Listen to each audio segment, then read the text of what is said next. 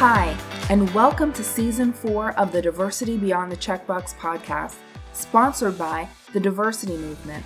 I'm your host, Jackie Ferguson, equality advocate and certified diversity executive.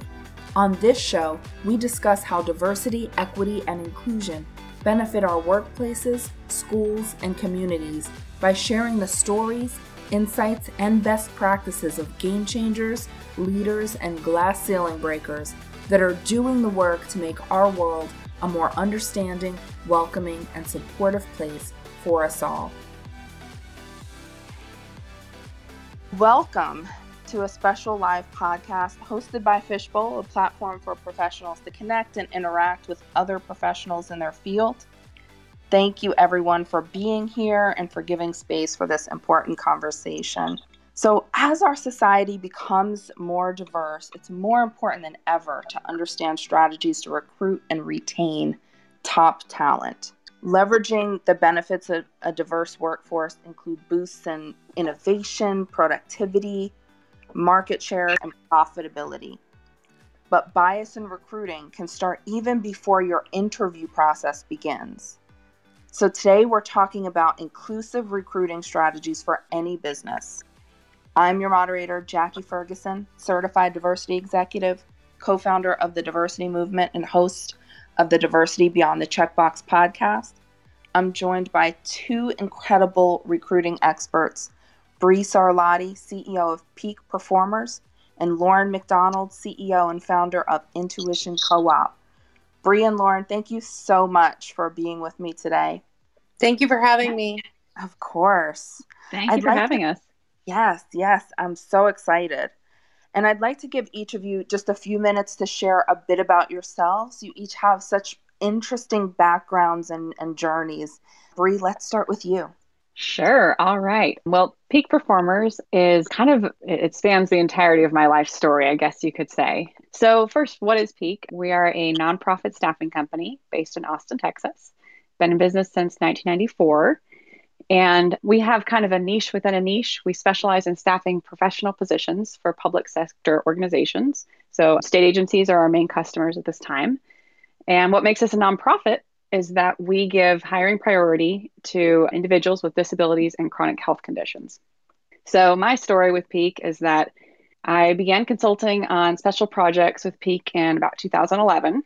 And it was after college. I majored in anthropology, which is not so useful out there in the workforce, as it turns out. You can have really interesting conversations with people, but finding a job kind of challenging, at least with an undergrad degree. So I was seeking something to do that really mattered. And I was looking for something that would have a bigger impact and that would, it was kind of a crisis actually for myself at the time, trying to figure out what I could do, what I wanted to do. So I started working for a couple of jobs and, dabbling here and there like people out of college do. And then I started working with Peak part-time, doing special projects and marketing and media related work. And then I was offered to join Peak full-time in 2015.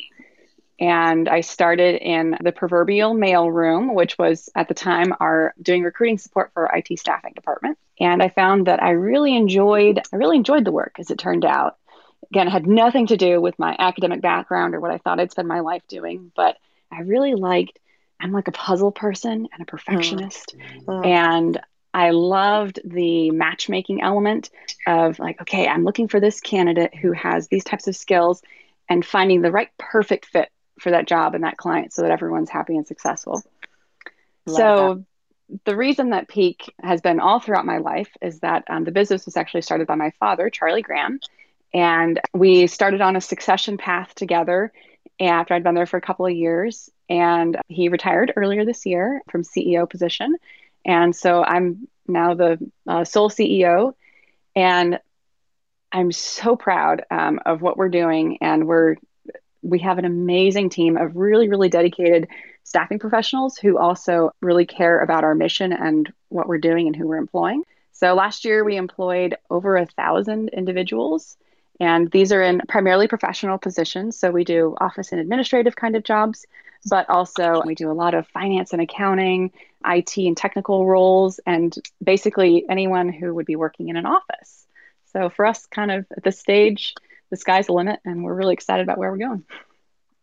Bree, thank you so much for sharing that. Lauren? I was just listening to Bria. I have so many questions for her, so I was like writing them down. So when we connect, I want to hear more about your story. That was amazing. I hope I can live up to your great description. I'm Lauren McDonald. I've been a recruiter in October. It will be 30 years. I've been a recruiter since 1991. Started off at a talk show called The Maury Povich Show in the basement in the worst department, which was the audience coordinator. And it was a really incredible time because talk shows were all the rage, right? Mm-hmm. Pre-internet, typewriters and that were plugged into the wall, fax machines, and we had to have a live audience 5 days a week. And so I learned the beginning stages of being a recruiter, and we were competing with like so many other talk shows, and it was all the rage, and there's no option but you have to fill the audience. So I have a really different background than most recruiters. I'm very upfront, and my background, I won't tell you all about my background because we'll be here for a while, but I did sue for sexual discrimination and hostile work environment when I was 22. Mm-hmm. So by the time my friends were coming out of college, I don't have a degree. I decided to work instead of going to college. I had a learning disability, still do, it doesn't leave you. And I excelled at work. So I started my junior year of college working full time. And so by the time I was 23, I had 4 years of, recruiting experience and worked for two companies. The latter I wound up suing because the man hated women, the man that I worked for, and did some great work and just committed myself to recruiting because I was foolish in believing that a recruiter would be honest with you. I always thought, I landed this job in the newspaper, and if I had been a recruiter, then maybe I would have prevented it from happening. That's how naive I was. But I never pushed anyone into a role. If a company wasn't the right fit for someone, I would tell someone, stay where you are. And I fought discrimination since I'm almost 23 years old. So when we talk about diversity and recruiting, I've been that person engaged in that conversation, and many times a heated argument with companies that I disagreed with the way that they operated their recruiting strategies. I was the head of recruiting for 3 companies in my 20s, which I really didn't think was a big deal then, but all the 3 roles were all created for me. And then I've been on the agency side. For those of you who don't know, there are 2 sides of recruiting, Mm-hmm. agency side and client side. So I prefer the agency side. I have my own agency now for 12 years. I've been through 3 recessions, which is really challenging. After the first one, you learn your lesson. And I was committed through the early 2000s to never giving up. And I am known as being transparent, not transactional. And that's how I live my life. And I love what I do. I'm really good at it at almost 50. My little boy thinks I'm turning 29, but he really truly does. He thinks my husband and I have a huge age difference, but it's only 6 months, but we keep that away from him. He'll figure it out. He'll figure it out soon. But all of these years, I've been the same person, and I really truly believe in people, not corporations. And I have a general disdain for those in HR. If you follow me on LinkedIn, I'm very transparent about that. So, but I love what I do. I'm honored to be here with you. I love what Fishbowl's doing. I love what you both are doing in your respective careers. Lauren, thank you for that. Thank you so much. Well, let's get into it. Let's talk about why inclusive recruiting is so important to business. And I'll let either of you start with that question.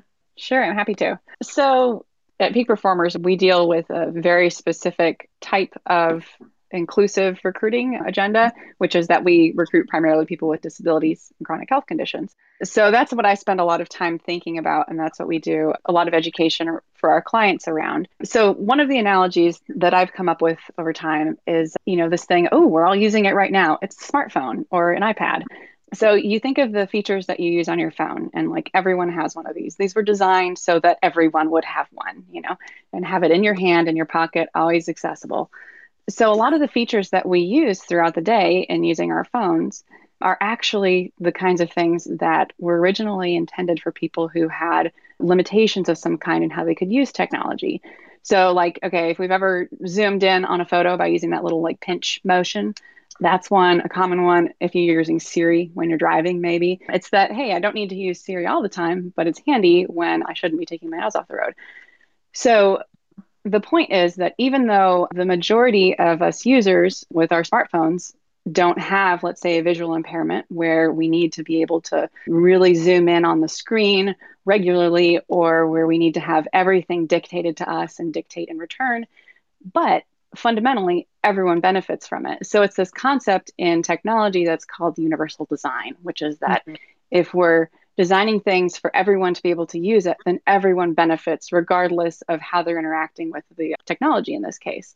So I see inclusivity in the workplace as kind of similar. It's that even if you're not deliberately trying to target one demographic or another through either your hiring, which can be the full recruiting process from how you post the job to the whole cycle of interviewing people and selecting, all the way through what it's like to actually work there and what the management structure is. So regardless of who you're employing, if you design it to be deliberately inclusive of everyone, fundamentally everyone benefits, everyone feels more included, more welcomed, more supported. Absolutely, Bree. Lauren? That's amazing. That's a great description. My mom is going blind right now, and my grandmother went blind. And I had a friend of mine that I worked with who was blind. And, I just think that I came into recruiting from a different perspective. I just think everyone deserves a fair shot. I think that everyone who wants something and who has a skill set should be able to demonstrate their skill set, make sure that you're the right fit. And I'm sorry, but I've just never been a sorority fraternity person. I just have a general disdain for that kind of vibe. I think that's why I have a tough time in the suburbs with all the Lululemon moms. Like when everyone looks the same, it's a bit exhausting. And I just don't understand how corporations don't. I struggle with not understanding why corporations don't want different perspectives and different point of views in their organizations, because the clients that they serve, if they sell cars or they are a consulting service or if they're an Ernst and Young, don't they want to offer a different perspective for their clients? I think that everyone should have a fair shot. And I think as I get older, I get angrier about the fact that there are people who don't want a diverse, inclusive organization. Yeah. And, I think that more companies at this point are realizing, not all, the business benefits of having a diverse workforce. And when I say diverse, I also mean those voices have a seat at the table. They're able to contribute to what's happening with regard to decisions in the company. They have a voice in marketing. That's how innovation happens. Companies that are more diverse and are able to leverage their diversity well generate 19% more revenue through innovation. And that's not even talking about the productivity, opening up different markets to be able to, create messaging that resonates with lots of different groups. Again, our society is becoming more diverse. So we're not marketing anymore to one demographic. We've got to understand how to market to multiple demographics. So thank you both so much for sharing that. Before we get into bias in recruiting, let's talk just quickly about the definition of bias. So, from my perspective, simply put, biases are the assumptions that we make about other people or things based on a number of factors. And biases can be in favor of or against something. And usually they're inaccurate. So, any thoughts on bias or any expansion to that definition? And then we'll jump into bias in recruiting. I was thinking about this, the meaning of bias, and I know that the phrase unconscious bias is one that is thrown around a lot, Mhm. at least for those who are paying attention to these kinds of topics. And so, I was doing a little reflection and thinking about one that I've actually encountered within our own organization, and we consider ourselves, fairly woke to these kinds of issues. But for years, we had a requirement for certain positions internally, staff positions, that you had to have a college degree. Yes. And, I think that's maybe a bit of an outdated requirement, but, it was almost like we were mirroring our own clients who often have these really unwavering requirements on their jobs, which is like, oh, you have to check the box. If you don't check the box, you do not pass go, Mhm. which as recruiters, we know that's really challenging because you have like, yeah, I have the perfect candidate, but they don't meet this requirement if you just be flexible, and talk to them or something. So at one point we turned that on ourselves and said, hey, well, we've got a great candidate. Let's really revisit this requirement. And once we did, and we realized actually that we had been excluding unintentionally a certain category of highly qualified individuals, but people who had taken non-traditional paths early in adulthood in the times Mhm. when most of us would be going to college. So a lot of people that I've encountered who fall into this category are like the children of military veterans who've maybe moved around a lot, and their lives can take very different trajectories than people who've stayed in one place their whole lives. And also women who had children at a very young age. So again, during those years when they'd usually be in college, instead they're raising little kids. So by revisiting that requirement, I went, holy cow, we're actually unintentionally writing off entire groups of people based on this requirement. So then what is that requirement really getting to? And looked at it really from the skills perspective rather than a piece of paper perspective. And I'm proud to say that by relaxing that requirement, we have actually made some of our absolute best hires in recent years. So that's the kind of thing that I think about with bias, is that it's the things that you're not even considering because you're just going along the track that you've been told or been taught through various sources to follow. Bree, that's so true. So true. Just a quick note, and then I'll pass the mic to Lauren. The CEO of my company, the Diversity Movement, left college. And throughout his career, he has led several organizations to successful exits. He has, invested in multiple companies. And it's really interesting, how many no's he got early on in his career because he didn't have that degree, right? So totally get that.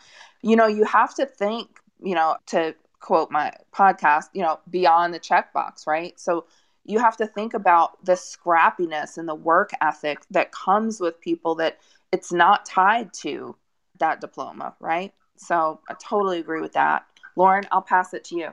So I'm that person you're talking about. So Mhm. I'll do over $1.8 million next year, and I don't have a degree. I was very fortunate to have work experience from when I was 19. But you want to talk about people who insult you. I mean, it's despicable. So I interviewed with someone once, and he said a dog could get a college degree. Oh my goodness. I've Oof, been that's on the rough. other side of this, so I think it's pathetic. I don't have anything but respect for people with degrees. I also don't look down on electricians and plumbers. That's a special sort of someone. But I think that the bias that people have is because they won't challenge themselves to get out of their own way or you look at I've had arguments that you would not believe with hiring managers in HR. I honestly can't believe that these people have jobs. The insults that are thrown, the words that are used, and it's acceptable. So I think, I pull gently disagree. I think we're nowhere with diversity, with recruiting, with organizations. I applaud the companies that are diverse in their population and their employees and their vendors and all that, but I just don't see it. I think they go to give good lip service, and they advertise, they know how to market it, but I see the other side of it, and I think it's disgusting. And they can get away with murder just by saying we don't like their font. I mean, they don't give you a reason why they're not hiring someone. So I've always been comfortable having uncomfortable conversations. And I think people need to get out of their comfort zone. And I could go on and on. But yes, are we making some strides? Sure, absolutely. We have a long way to go. Lauren, that I agree with. We do have a long way to go. But I do think that there are organizations that are understanding what it means to prioritize the culture of your workforce. And, as slow moving as that is as a country, right, as a society, are making movement in that direction. And that's a good thing. But you're 100% right. We do have a long way to go. There's so much bias in, simply the way that we start our recruiting, from the way that we write our job descriptions. There's a study that shows that white men will apply to a job that they feel 60% qualified for, whereas women and culturally diverse candidates need to feel closer to 90% qualified. And so a lot of those, like to haves on the job description can exclude some really great candidates.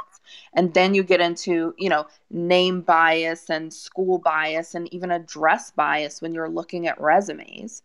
And then once you're, in front of someone, there's a couple of ways to go with bias. There's the negative bias, but then you've also got the positive bias, right? And for those of us who have interviewed, and I'm sure there are many of the folks that are in this bowl right now that have interviewed candidates, if you find that you have something in common, right, whether that be a school or a hobby or whatever, you're spending half of the conversation talking about that thing you've got in common and really haven't evaluated if this candidate is qualified to do the job. So there's bias that can go either way. But anything else that we want to talk about with regard to recruiting bias? And then I also want to get into some strategies that both of you recommend to mitigate that bias, all the way from job description to onboarding. So I'm interested in your thoughts there. Take off your zip code, take off your address. There's no need for anyone to have their resume with their address on it at this point. There should be no zip codes. There should be your phone number and your email. So, I mean, I used to have positions. Let's say I had a position years and years ago in Connecticut. They'd be like, oh, we're not going to hire someone from Brooklyn to Connecticut. I mean, the amount of people that I could have placed over the last however many years that were in San Francisco, that the job was in Chicago, and they wouldn't even consider them. You know that I'm a huge person about not sharing. I don't know how many people know that about me. Stop oversharing. 100%. If you're pregnant, don't tell them. You don't owe it. That is no one's business if you're pregnant. You don't have to advertise your age. Age discrimination is a huge problem. And I really think that you just have to really work hard in understanding what you're up against. I really think that you have to work on you have to work on your self-esteem as much as you're going to put that resume together on your Word doc, and understand what you're up against. I also believe you should not make assumptions. You can't make an assumption that because someone, there was someone once and they said, all these white guys that wear like flat front khaki pants. And it's like, they're just describing people. And it's like, you don't know that person isn't. My dad had a diverse team that worked for him. And he was very careful about that to make sure everyone had a seat at the table. And that's how I was raised. Just don't make an assumption based on the fact that if someone doesn't get back in touch with you, that they could very well be a jerk. But don't make that assumption and don't put that on them just because one person is, that everyone is. Does that make sense? Zip codes, addresses off. They don't need to know where you live, how much you spend on rent. I've worked with people who have a lot of money and they're discriminated against because they think, well, they don't need the job. Why not? I think also dates on resumes is a job jumpers. They say people jump in jobs. Does that resonate? They're discriminated against. If you're laid off by a company, why are you discriminated against? People say, oh, they jumped around. No, sweetheart, they survived. Got it. Being really careful with dates. Those would be my suggestions. Bree, would you like to share? Yeah, all of those tips really resonate. We've one that have seen so many times is I think people do it without even realizing they put the year that they graduated from college. Mhm. And although some people, as we talked about earlier, can follow non-traditional kinds of paths in their education, there is a chance that if you're putting a college graduation year that was in the 70s, let's say, that you're opening yourself up towards a discrimination that you really don't need to draw attention to. That's one that I've seen a lot. And as a staffing company, because we act as like the buffer between our customers and the candidates, one of the tricks that we've used is actually, and a person applying for a job couldn't do this, but agency can, where we'll take off the person's name and we'll use initials instead. If we feel like perhaps the client is not even considering them because they have a name that might sound foreign, oh, I don't know how to pronounce that. So instead, everyone gets initials on their resume. And I can tell you that our clients, we have not received any pushback on that one. So people are remarkably open to that because I think they don't really question why we're doing it. They think it's, confidentiality or something. Hmm. Love that. Love that. One thing that I'd like to share as well, and thank you both so much for those tips from the other side, right? From the hiring company, the hiring manager side, just understanding how to properly interview for your diverse candidates. So make sure that you are asking the same questions Mhm. and not over ask, right? Don't over engineer it. Make sure that you still have an organic conversation, but make sure that you've got 6 to 8 questions that you're asking every single candidate so Mhm. that you're comparing skill set versus skill set rather than, as I said earlier, having a whole conversation about the fact that you went to the same college or grew up in the same hometown. Make sure that you're comparing skill set to skill set, and then have other people in the room. Make sure your interview team is diverse, Mhm. because they'll balance your bias, right? So everyone has some level of unconscious bias. So make sure that you're putting people in the room that are going to evaluate that candidate different than you evaluate that candidate, so that Mhm. you make the right decision for your organization. Mhm. Love those tips. Thank you both so much for that. Yeah, Jackie, I'll add if anyone listening here is in a position where they're posting jobs, and if you're interested in exploring your own bias, there's actually a really, really cool tool. It's an online tool called Textio. It's amazing. You basically plug in the text of your job description and it gives you all kinds of feedback on it. But it's specifically to address that kind of unconscious bias. Absolutely. That's a great ad, Bree. Thank you. So, Bree, let's talk about employment for professionals with disabilities. And I just led a build of an e-learning course on disability inclusion, and I learned so much. What are some of the challenges with professionals with disabilities, and what do employers need to know about employing professionals with disabilities? Oh yeah. Well, this is a favorite topic of ours. This is one that comes up pretty often, especially because a lot of people have some hangups or really lack of education, lack of understanding about what it means to employ someone with a disability.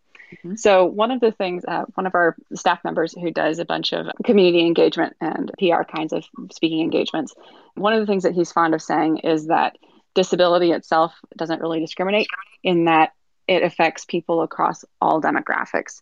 So Mhm. everyone else that we're talking about, regardless of gender, race, age, everything, disabilities affect everyone. So they're kind of the great equalizer in that sense, which is kind of a backwards way of approaching it, I think. But fundamentally, from the employer side, there are actually fewer challenges than you would think with employing someone with a disability. So at Peak, we use the ADAAA, which is the Americans with Disabilities as Amended Act, Mhm. a definition of disability, which includes people with the types of disabilities that you typically would think of. When people think of someone with a disability, they're often picturing someone who needs some kind of very visible accommodation, such as like a wheelchair or a hearing aid or something. But the actual legal definition of disability in this era and in this country spans a really, really broad range. So it includes a lot of invisible disabilities and chronic health conditions.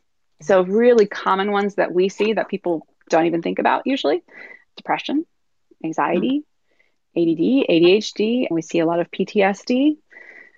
So, if an employer were to look around their office, they might have an idea of who, if they ask them to self-identify, who would say, oh yes, I'm Black, I'm Hispanic, I'm male, I'm female, those kinds of categories.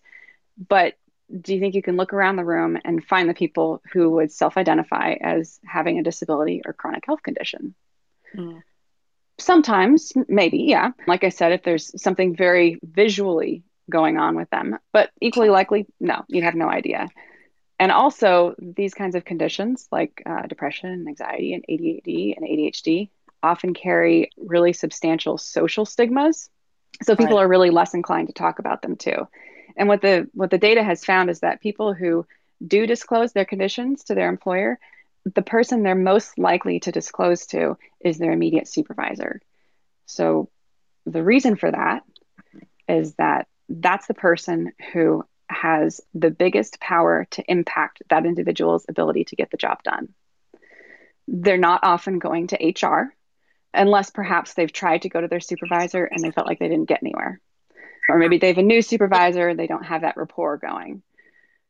So unfortunately, the supervisors who are kind of on the front lines there, they're often the least prepared to have those conversations in an informed, educated way, because frankly, not a lot of training is usually provided, especially in smaller organizations for people at that level.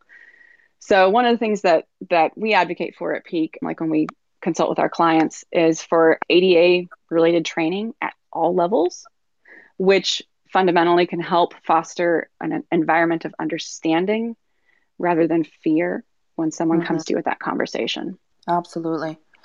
And Bree, it's such an important conversation, and it's so important for employers to realize and understand that having a culture that's inclusive of professionals with disabilities is important. And one of the reasons is because unlike other diversity groups, the disability community is the one group that any of us can become a part of at any time.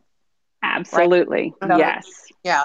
And so because of that fact, I want to work for a company that has disability inclusion as part of the fundamentals of that culture. Mm-hmm. So thank you for sharing that. So important. So important. Lauren, you talk about being the headhunter of yesteryear Yeah. on your LinkedIn. Yeah. And I know that has to do with the establishment of relationships and trust. Mm-hmm. Tell us more about that phrase and what that means in your business and for your business. I feel that everything is relationship based. Yeah. Right? And I'm not transactional. And I can't work with everybody, but I'm upfront about that. So, years ago, you would have people that I don't know that everyone even understands how it works, but there are lots of different types of recruiters. There's lots of different ways that you can work with a headhunter. A headhunter is different than a recruiter. Recruiters can headhunt, headhunters can recruit. It's a really big field. But my vibe is that I worked my entire career and I was focused on the person. Okay. Because I built teams and I built teams and I built diverse teams and I built teams where I went into a company and I had we call them job orders, right? And then I would place 140 people and people were friends and they were godmothers to each other's children and I all still keep in touch. And I'm really concerned about culture. I'm really concerned about fit. I'm really concerned about people working well together. I think that when you have a headhunter or someone who's a recruiter, really skilled or really knowledgeable, like Bree or myself, where you would go into a company and say, hand it over to me, I'll fix your problems. Because companies don't go to recruiters because they want to spend money. Companies go to recruiters because they can't fill the jobs. I don't know if everyone knows that. Unless you have obviously Bree has a different type of business, but when you look at someone like me, the companies aren't running to you saying, here's some money, can you go fill this? They're annoyed because they can't. And oftentimes you have to say the reason that you can't is because you're doing it the wrong way. So if you can partner with the companies, I believe that that's a headhunter of yesteryear where there was more of a focus on the person than the fee. If that does that make sense? Yeah. If you're transactional and you're only concerned about fees, recruiters who like Bree or myself or her dad who've been around for a long time. We're not focused on the fee. This is what we do for a living. It's very, I think, obviously for Bree and for myself, very mission based. But Yes. my concern is the person, not the company, and has always been that way since I'm 23 years old. So important. Thank you for sharing that, Lauren. So, I believe recruiting diverse talent is integral to the sustainability of business, the demographic shifts in our society that we talked about earlier. How does diversity in our workforce benefit business? Don't hate me, but here's a little bit of numbers.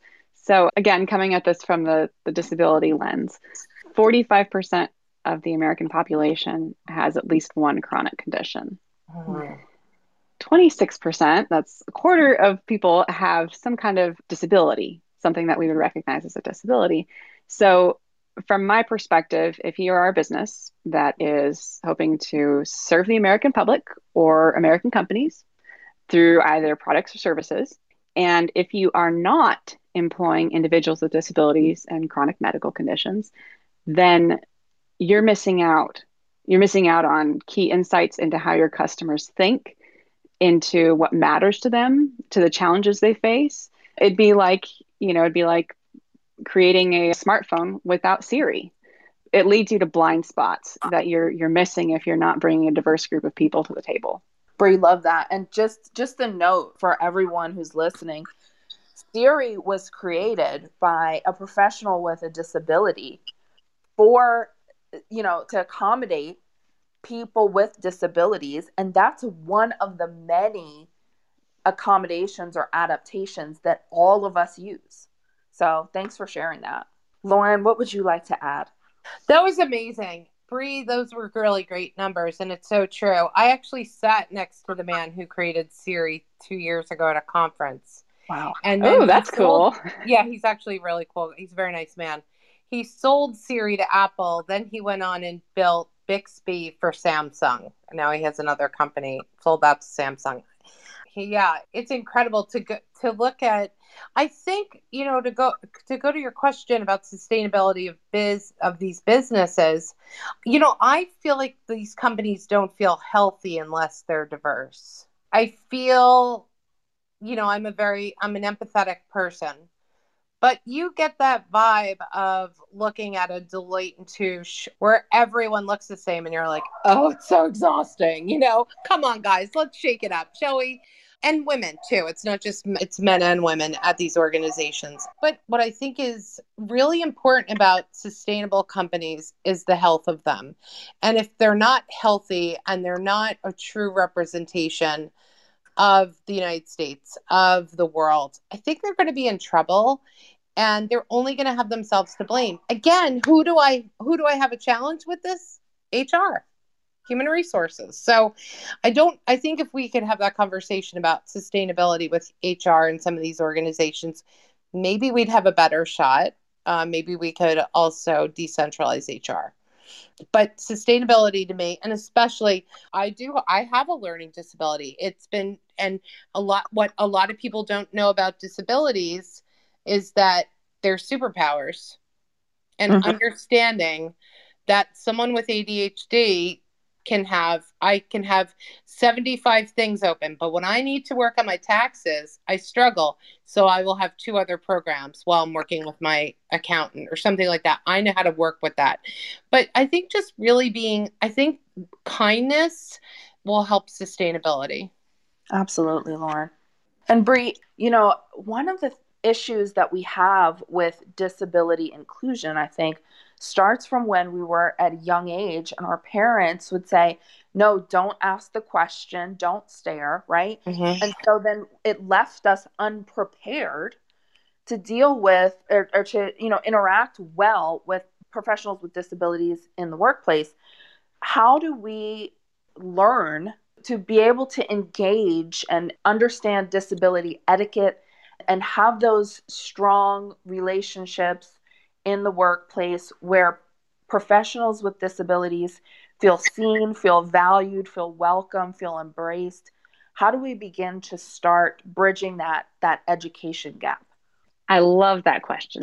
I love that's a great little ad hoc question for us. So, and that's a fantastic point about not being prepared from an early age. And I think that gets kind of added on to as we age too, when we become aware that there's political correctness and, oh, I think my parents call them this, but I think I'm supposed to call them something different. And oh, what's this people-centric language that I've heard about? What does that mean? And we often catch people that are sort of, they're afraid to enter this conversation because they're afraid of unintentionally offending someone. So, and then there's the people who don't care, and that's a different conversation. But what it boils down to for us, and we talk about this a lot amongst our team, is these two words of empathy and sympathy, and how they're different. So sympathy, I think, is how we're often taught to respond to situations where we don't really know what to say. So maybe if we're having a conversation with someone and their cancer treatment comes up, oh, I don't really know how to handle that. So then our response might be a sympathetic response. But those are the kinds where the person on the receiving end might not leave that conversation feeling great about themselves. So I always ask people, which would you rather be on the receiving side of, empathy or sympathy? And as long as people understand what that word empathy means, that's what they choose. And so that's what I advise is to, when you're going into those conversations, if you're not sure how to talk with a coworker who you understand might have some kind of health condition going on, you're not really sure where the boundaries are of how you should talk, is to use an empathetic approach, which kind of is an attempt to not put yourself in their shoes, because that can be presumptuous a bit, but instead to think, how do I want them to feel when they leave this conversation? Excellent advice, Bree. Thank you so much. And Lauren, for you, when job seekers work with recruiters, how can they evaluate a recruiter that's going to advocate for them the way that you do? They're not going to advocate for them. Got it. Okay. They're not. So I'm different because I do, but I'm a disruptor in recruiting. They should know that the client is who pays the bill. And I do believe that there are recruiters like myself who've always done the right thing and said, you know what? This job isn't for you. Stay where you are. You're secure. You have a family. This is too risky, or something didn't make sense, or that's just who I am. And I'm so glad that I stuck to my core as my compass. But not everyone does. So I think you really have to understand, and also understand that a lot of recruiters, most recruiters, work on commission. And their commission comes from a fee that the client who's paying the bill, that they're paid on commission, and they're doing their job. And just, if we could speak about empathy, be empathetic to the person who's doing their job. And that for a lot of people, they don't realize that working with a recruiter, that's a free service. While they're the product of the finding that person for the role, the company's paying the bill, and not to be tacky about it, but to be graceful. Hey, Lauren, I think you'll love to hear that at our company, we're not commissioned. That's a very important criteria for How us. do you get paid then? Oh, well, there's still a fee to the client, but the individual contributor is not on a commission.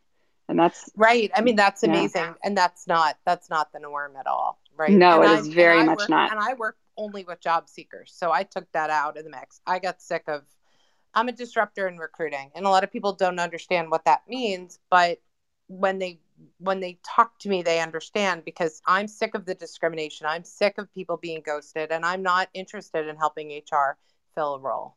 I have thousands of stories. I could write books that would literally make you sick of what goes on in recruiting.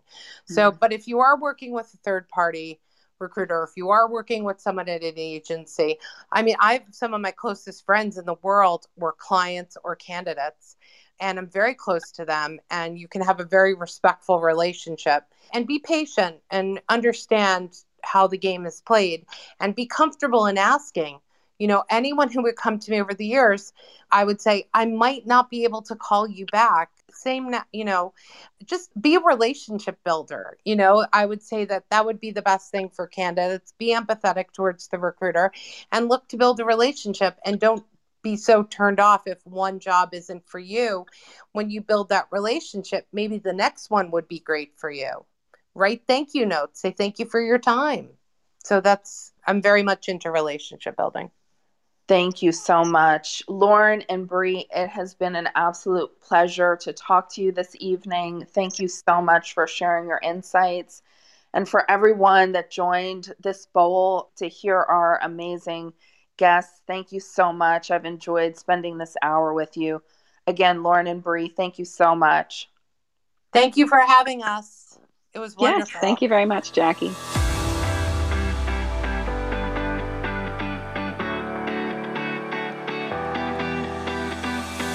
Thanks for listening, everyone.